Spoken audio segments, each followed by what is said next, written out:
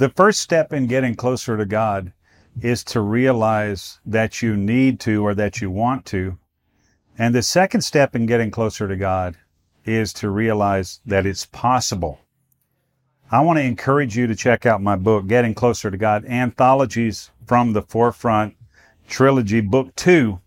I think this will really be helpful to you in your pursuit of the Lord and help you understand what I learned over the first 30 plus years of my life as a believer, as a minister, and as a missionary in a lot of the countries of the earth. Check it out. Anthologies from the Forefront, Book 2, Getting Closer to God. It's on Amazon.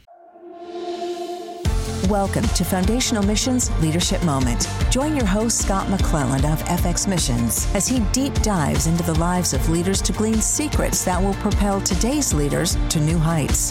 Here's Scott. Hi, Scott McClelland here with your FX Missions Leadership Moment. Thanks for joining us. I don't know if intrigue's a good word, but I know that I'm excited, or anticipatory might be a good way to say it. This is our second or third installment. I think it's going to be our third installment with Brian Moricon. Good morning, Brian. Good morning. How are you? I'm doing well. All things considered. We're recording this on the day after the election, and so far we're still here. We're still alive, so that's good. Good to be alive. Yes. Thank God for life. Yes. I'm with you. I'm curious as to how things will continue to unfold. We know that there's a king and a righteous one. Yeah. Who sits above the heavens, and he can be trusted. I know that. Yeah, that's right. I was up really early this morning for a workout and, checked the news. And, I'm sure by the time people hear this, hopefully things will be a little more resolved. But as of this recording, it's still undecided, so that kind of uncertainty is sort of hanging in the air, and I was feeling a little anxious and went to my workout, and I came back and I just sensed the Lord saying, like, you don't need to check that again. Come and sit with me. So I did that. And, we're talking about Henry Nouwen today. And so I picked up one of Henry's books called The Way of the Heart and just flipped in, read a little bit. It's about the wisdom of the Desert Fathers from, 3rd and 4th century, some of the original monks, just the wisdom from them that is applicable to today was really helpful. And he said, this is Merton talking, society was regarded by the Desert Fathers as a shipwreck from which each single individual man had to swim for his life. And so they got out, but in a sense, in order to get back in as whole people. St. Anthony, one of the most famous ones, was out for 20 years and then came back into society, but people marked how whole of a person, how healthy he was because of the time that he'd spent in the desert and solitude and things like that. So it just kind of rooted me this morning back in reality and just, remembering the long history of God's faithfulness and way with his people, and that it isn't usually pretty, but zoom back out for a little bit, get some perspective. And so I did this morning. It was really helpful. Felt a little more settled. Man, that's cool. I think the Desert Fathers, of course, I have read, I'm familiar with now and read a little bit of his stuff here and there, but the only book that I read from him, in its entirety, is the one you're mentioning there, The Way of the Heart. That is so helpful to us to gain perspective of centuries and, millennia, this kind of thing. So much noise in our environment, so many things clanging, for attention and trying to be important, such a self-important society. Yeah. That shipwreck word, it breaks in on us. Yeah. Like a stark example or a stark characterization, maybe, but it's not wrong. That's right. Yeah. Yeah. Yeah, for sure. Yeah. Well, I don't know if people listening how familiar they are with Henry, but I thought maybe we just, start with a little bit about him, and then we could dive into other things. Yes, please. Okay. So Henry, and I'm no expert on him, so I'll give you what I know and hopefully whet people's appetites enough to go and read some of his work. If we can come out of this with people wanting to do that, it'll be a success in my book. Mine too. He was born in Holland, and from a really young age, I think 5 years old, he wanted to be a priest. And that desire never left him. I think I heard a story where he would set up like a little church service like in his attic by himself, as a little boy with communion and everything. Yeah. And so he went on and fulfilled that dream and also studied psychology. So kind of a unique blend there. And then he moved to the United States, and his gifting in teaching and writing was recognized quickly. So he taught at Ivy League schools like Notre Dame and Yale and Harvard, and his classes were wildly popular. People just wanted to hear from him. He ended up writing about 40 books, and most of them are very small. We're not on video here, so I can't show you. I've got a stack of them here. And they are, many of them under 100 pages, which these days is unusual, especially for books of the depth in which he was writing. These days you find it's not uncommon for books to have 200-300 pages like this. But that one that we were talking about, The Way of the Heart, it is 94 pages, and it's a smaller book, like physically smaller. And the type is not, is larger than usual. It looks like, right? Yeah. And that's because his gift of clarity allows him to write briefly without it being overly dense. Some people can write really briefly, but it's so dense and they are lazy and use big words when the better thing to do would be to do the hard work of explaining that concept simply. I remember having one syllabus where I read through and I'm like, used all these big words. You get through it, but I just thought like, this is lazy. Using big words when the harder work would be to break that down to explain it simply. And so Henry had that gift to be able to do that using simple language and still be concise and just communicate this depth of heart that is really unsurpassed in spiritual writers and modern spiritual writers. He just continues, I don't know if all of his books are in print, but many of them still in print. I think have sold like 8 million copies. And, he'll prove to be one of the few authors that 100 years from now, his stuff will still be in print and be read. Man, and that's powerful. So many voices fade into the obscurity, if you will. Yeah. This guy, is kind of a high watermark or a peak, right? In my mind, when we think about spiritual history in a certain way, Nouwen appears standing there gleaming. Yeah, that's right. And I think what it was, one of his big things is the most personal is the most universal. And so this idea of when he disclosed the deepest parts of his heart, that it would, when you read his work, you feel like he's describing what's going on inside of you, right? It sounds so personal. In fact, this one that I'm going through right now, The Inner Voice of Love, which was written during the darkest period of his life. He, came into a depression and darkness for a long while. He didn't even publish this and didn't think it would be helpful to be published. So it was his journal from this time. And basically he had counseling sessions, and after each session, he would write a directive to himself that kind of summed up that session. And so it's basically these, 3 or 4 paragraph little entries.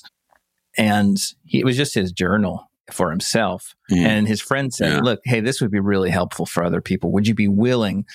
And after several years, when he got some healing and perspective on that, and it wasn't so, the wounds weren't so fresh, he agreed to that. And at the beginning of the book, he said, I hope and pray that I did the right thing and that this is helpful. Some people can disclose too much and it's not actually helpful. It's like oversharing, right? Like we didn't know that. That actually doesn't help anybody else. That's just your own personal process. And he was aware of that, but I'm so glad that he did publish this. And he said, use it like salt. Don't try and read the whole thing at once. It's these little entries. Just read maybe 1 or 2 a day, a little bit. And it, for me in particular, where I am in this season of my life, it is like he's reading my mail, and just speaking directly to my soul and putting words to the things that are going on inside of me, right? That's the great gift of great spiritual writers is great writers in general, is just the ability to put language to the stuff that you kind of know is there or is happening inside of you, but you can't quite articulate. And Henry is able to do that. Man, that reminds me, or it makes me think about, musicians and that kind of thing as well, in terms of the same type of contribution.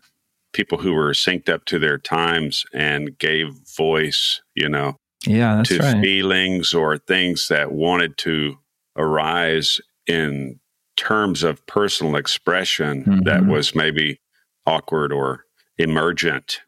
That to me is what you're describing there with Henry and what he did. Of course, I'm not a musician. Yeah, but you're exactly right. Seems poetic, Yeah, it is. It is. It's very much so. Another thing I deeply appreciate about Henry was that he was always moving towards his own inner wholeness, towards healing.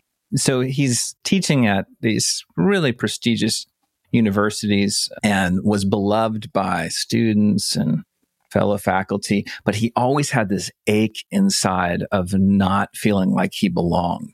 And that was a theme throughout his entire life, is this, I don't feel accepted. He longed for other people to accept him and to find his worth and value through other people's affirmations, and never got that, right? Of course, he knew, and we can say theologically that we can only get our true affirmation from the Lord, right? He knew that intellectually. We know that intellectually, but right. In practice for him and for me, there's a deep wounded place in me, wounded child inside who longs for that affirmation from other people. And so he could have very easily settled into his life, his academic life at these institutions and said, this is good. This is a good life. Like I'm able to write and whatever. But he knew there was something deeper for him. And he ended up moving to a community of handicapped people that takes care of mentally disabled people called L'Arche. I think I may not be saying that right.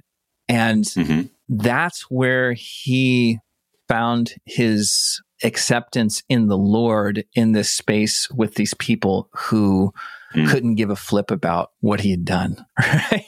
Because they just didn't, it didn't even occur to like they didn't have the capacity to understand, he's this big author and all of that. And so he was just there. And he says here, this is from in the Name of Jesus, which is a good, if you're starting with now and interested in leadership, that's a good place to start. The book's called In the Name of Jesus. And he says, this is soon after he had moved to L'Arche, not being able to use any of the skills that had proved so practical in the past was a real source of anxiety. I was suddenly faced with my naked self, open for affirmations and rejections, hugs and punches, smiles and tears, all dependent simply on how I was perceived at the moment. In a way, it seemed as though I was starting my life all over again. Relationships, connections, reputations could no longer be counted on. Right? So there he was, because like in the moment, mentally handicapped people, mentally disabled, I don't know if I'm saying what the right word is there, disabled or handicapped. Yeah. They're in the moment and they're just guileless. There's no pretense. And that was so scary for Henry. I think it's scary for all of us. Yes. And transformative. And that's actually where he had this big crash into depression, because he said, I was finally safe enough. Like I was exposed for one, but then he was surrounded by all of the people who worked at L'Arche who loved him, affirmed him. And so he had this safe environment to fall apart in. And he did. And thankfully he had counselors around him to walk him through this really dark season and into a level of wholeness. Man, there's so much to unpack there, and I think we could go in a variety of directions. One thing that breaks in on me, or that I just think about, is, his courage, transparent reflection, and seeing, comparing the guile in your own heart to the guilelessness that's possibly is right in front of you. That takes courage, not to flinch, right? I think a lot of times when we have those kinds of experiences, we're conditioned to flinch, and then excuse and then go on with our lives. Yeah. We go like, oh, can't look at that, Right. Oh, by the way, something over here is requiring my immediate focus. Yeah. It's hard. And I think that what resonates with me from the description you just gave is the kind of courage is required not to flinch in the face of your own lack or ugliness or whatever. Right. Yeah. Or perhaps to flinch and stay. Right. Yeah. Right. You flinch, wince, but you don't run. Right. That's right. Yeah. But you don't run. Yeah. You press into it. Wow. And he, in his writing, a lot of times I think before I write and share something, I've got to have it mostly worked out. Mm-hmm. But more and more, I've realized that the authors that speak to me the most, they write their process. And there may be some parts of that, like I said, that are not appropriate to share. But oftentimes by writing out and sharing your process with others, you come to a place of understanding what you yourself believe. Sometimes you're writing something or you're saying something and you're like, yes, that's true. Yes, that's right. That's it. I do believe that. And you help somebody else in their process, right? I think of Philip Yancey. Yeah. On his website, he has a list of Q&As. Yep. And he just talked about how, as a writer, most of his books, I think he said, come out of this place of process, stuff that he's processed. He had a book called Disappointed with God. And even though he's not in that place anymore, that book is meeting somebody else who is currently in that place. And so if we wait until, we've got all this stuff figured out before we try and minister or share, not only do we rob ourselves of moving towards healing, but we rob other people of healing that they can experience as we share our process together. And man, that's a big lesson for me right now is just allowing God to use me in my brokenness and being okay with God using other people who are broken, right? Because if I can't allow God to use me while I'm broken, then I'm judging everybody else who's broken and ministering in some way or helping the world in some way and being like, you can't, God, look at you. You're broken in all of these areas and you think, you can help other people because that's the way I'm talking to myself. But the truth is yes, there's a level of healing we need to get. Like, we can't be bleeding all over people, right? Like, I've got to bandage up my wounds enough with the Lord and personal counseling and in personal spaces so that I'm not like gushing all over people. Yeah. But once that's bandaged up to an extent, we might still be limping a little bit as we go out and minister and write and share whatever the Lord's calling us to do, to other people. And now one has a book called Wounded Healer that, that concept that, might be limping a little bit, but we can still go out. And as we walk that out, even limping, that healing comes as we help others to be healed as well. Man, I'm trying to rebuild this quote. One of my favorite quotes from Nouwen, I think the conversation here is making me think about it. It's about ministry. And about, I guess, kind of like putting on airs or something. Humility, maybe, is what it was about. I'm trying to see if I can grab it really quick. Like people can be proud about this or that, but the minister can't do that really because he's got to take off his robe and put on a towel and wash some feet, I don't remember the exact quote on that, but it's coming through to me, in what you're saying. About the humility, again, the tidiness, right? Yeah. What is it that makes us want to appear so tidy to each other? And I think that, again, is a courageous step when you're submitting to the process and acknowledging the reality. Hey, I'm still kind of a mess here. Maybe I'm not poisonous anymore. Right.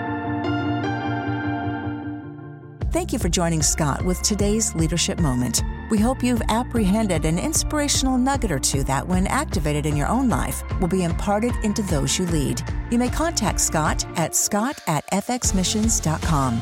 Visit fxmissions.com to learn more about how you can grow your own leadership and engage in missions. Until next time, good day, everyone.